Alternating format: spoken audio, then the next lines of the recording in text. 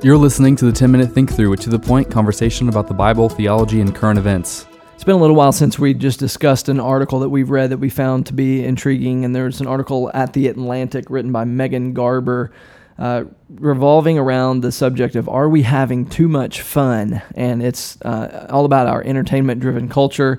Our high capacity for distraction is a phrase that Ms. Garber uses, and there's a book called Amusing Ourselves to Death that was written by Neil Postman in the 1980s, really when television was beginning to dominate the culture and began to be the dominant medium by which we saw the American landscape shaped. And so this article is interacting with that. A lot of the same principles are true, that really the most effective entertainers are those who rule our culture. That in television, when political debates began to be televised, and it was more about how someone looked on camera and whether or not they looked presidential or whatever that means. That since that time, really, our capacity for deeper thinking, our capacity for substantive questioning and debate has diminished, and really those with the loudest voice and with the most clever smile and the best approach seem to be the ones who are leading us. Yeah, you read this book over the Christmas, right? I did, yeah, and so I loved just seeing just a short little article. It's not extremely long by Atlantic standards. Just seeing how she interacted and made application for today's world.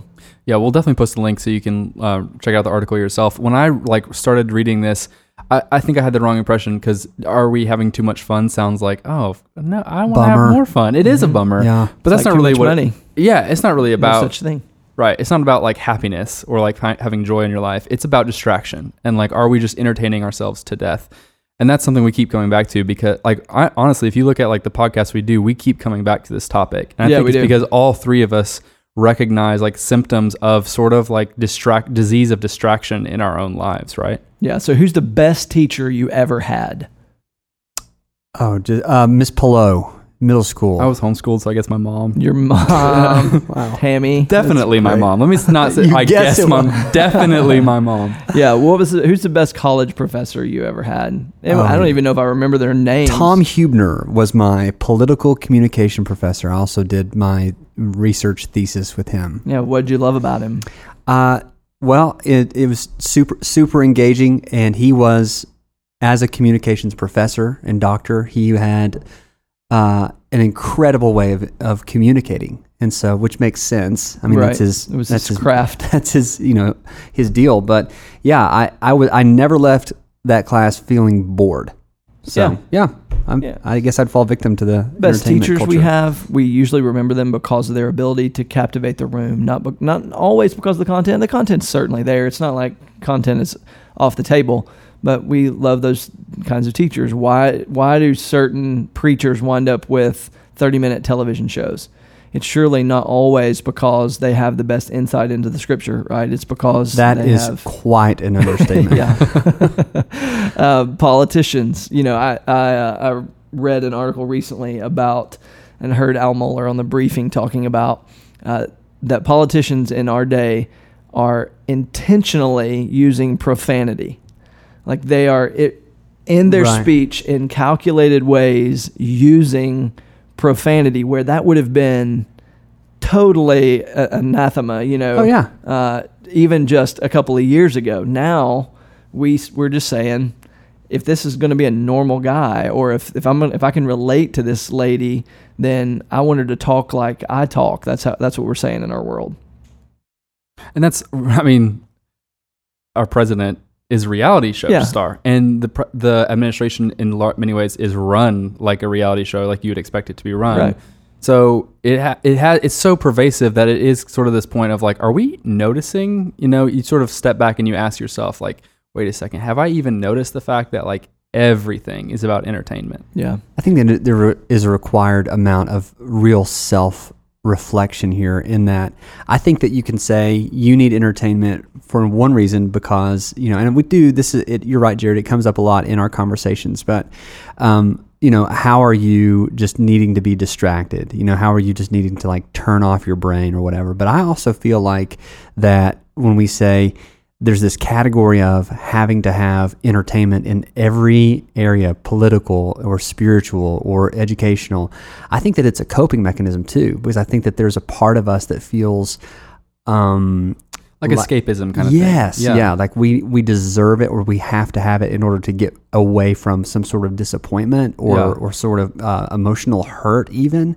And so it's like my life may not be going the way I thought it would or should at this point, but I can sort of like turn on a sitcom. But as it turns out, now we want a political debate to be a sitcom. Yeah, it's everything's a commentary. Mm-hmm.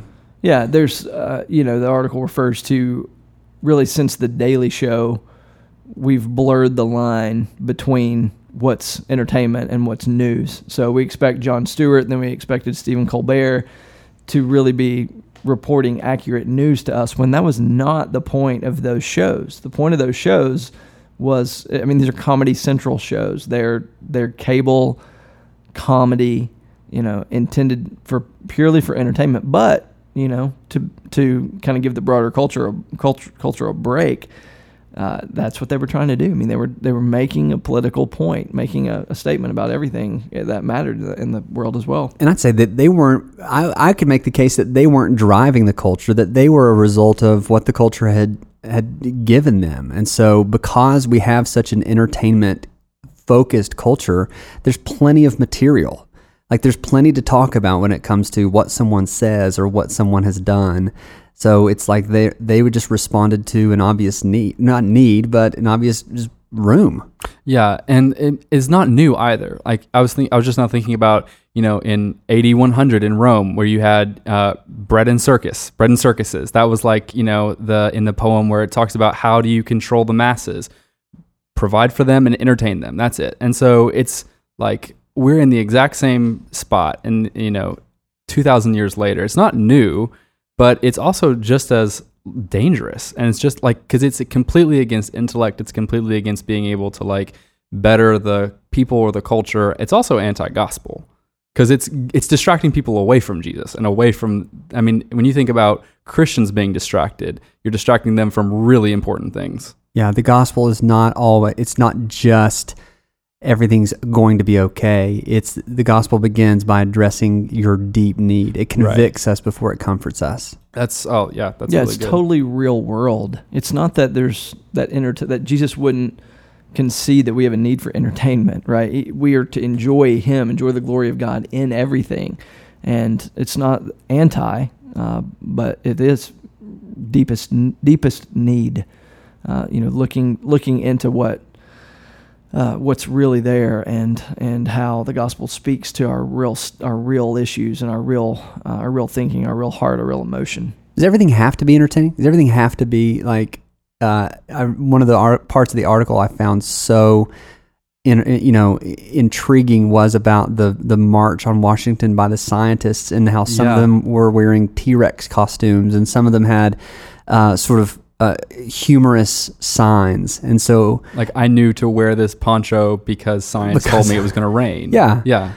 At what point do we go, being funny is a detriment to your argument? And I know that because I'm a rational human. Like, where have we lost our way on that?